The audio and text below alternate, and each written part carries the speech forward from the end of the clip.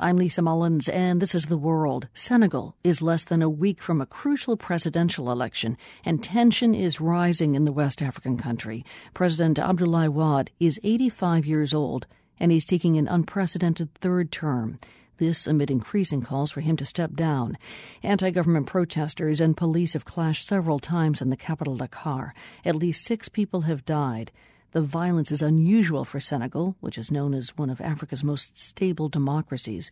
The world's Werman is in Dakar and witnessed some of the turmoil. Well, I arrived yesterday and went straight to the downtown area, and many say what I saw was the worst day of violence so far, certainly in Dakar. It's focused in an area in downtown Dakar around a mosque where police last week went after some protesters who were throwing stones, and they threw a tear gas grenade at them as these protesters were running away and seeking refuge in this mosque. So the violence yesterday that I saw was centered around this mosque. Protesters, almost all male, mostly under 30, running skirmishes between those protesters who were smashing concrete blocks on the ground and then hurling like grapefruit-sized chunks at the police. And the police would answer back with tear gas. And you hear these kind of big bangs, almost like a gun, of the tear gas grenades shooting off. Went on like this for 3 or 4 hours. And the longer it went on, Lisa, the more it seemed to devolve into vandalism. You know, kids smashing store signs, breaking apart wooden stands of vendors and setting bonfires in the street. It got pretty ugly.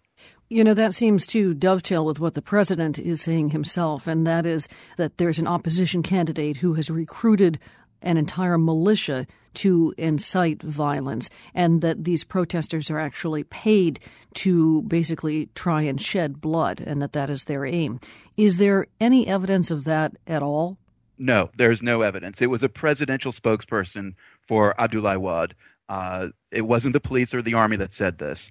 And the spokesperson wouldn't say which candidate was recruiting these militias, but they said vaguely that they had recruited 200 boys, very sketchy on details. Apparently these boys were trained by a former army colonel, but, no name given to that colonel. And many here believe that this was the presidential office making some attempt to scare away the angry protesters that I saw off the street in advance of elections. Like if there are 200 boy militias out there, maybe the protesters will go away.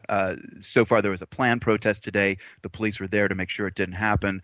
People say that it may happen again tomorrow. Well, what is the aim of the protesters? And it sounds like there actually might be different aims. Well, it depends on whom you ask. From what I saw yesterday, I mean, it was mostly youth protesters. It actually became difficult to see, what their grievances were. I heard a lot of people saying, Yanama, Yanama, we're fed up, which is actually Yanama is now the name of the rappers movement, the rappers in Dakar who have become really politically engaged. But you've got a massive rate of unemployment here. So when you hear kids screaming, Abdoulaye Wade must go, Yanama, Yanama, many of them are speaking about their own broken dreams, and you feel that they mean it. This is one kid who just came up to me yesterday, and you could tell he was so angry and furious with the government, but they're doing nothing for him. I've heard of rates as high as 48% unemployment in this country. Also, today I was in the same downtown area this morning in the marketplace. No violence. It was business as usual. And it wasn't hard to find people who were all disappointed with Abdoulaye Wade and his reluctance to leave power. I also spoke with a young man selling jeans and knockoff soccer jerseys who said Wade has been good for Senegal. And as to Wade lobbying to run for this third term in office, he told me as president it was his prerogative to do that. I mean, the one thing that many agree on is that the current violence in the streets is deplorable, and yet it continues. This is all happening in a country that's considered the model of democracy for West Africa. Why is it happening now, and what's at stake? Well, why is it happening now? Essentially because Abdoulaye Wade has wanted to seek this third term in office.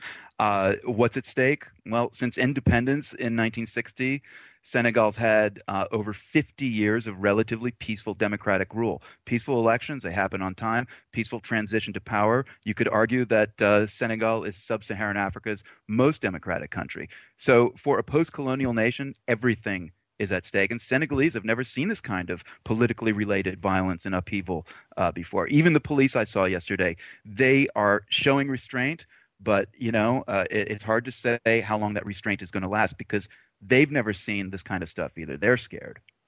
Speaking to us from Dakar, Senegal, the world's Marco Werman, thank you. You're welcome, Lisa. You can follow Marco on Twitter all this week for the latest on what he's seeing in Senegal ahead of the elections. He's at Marco Werman.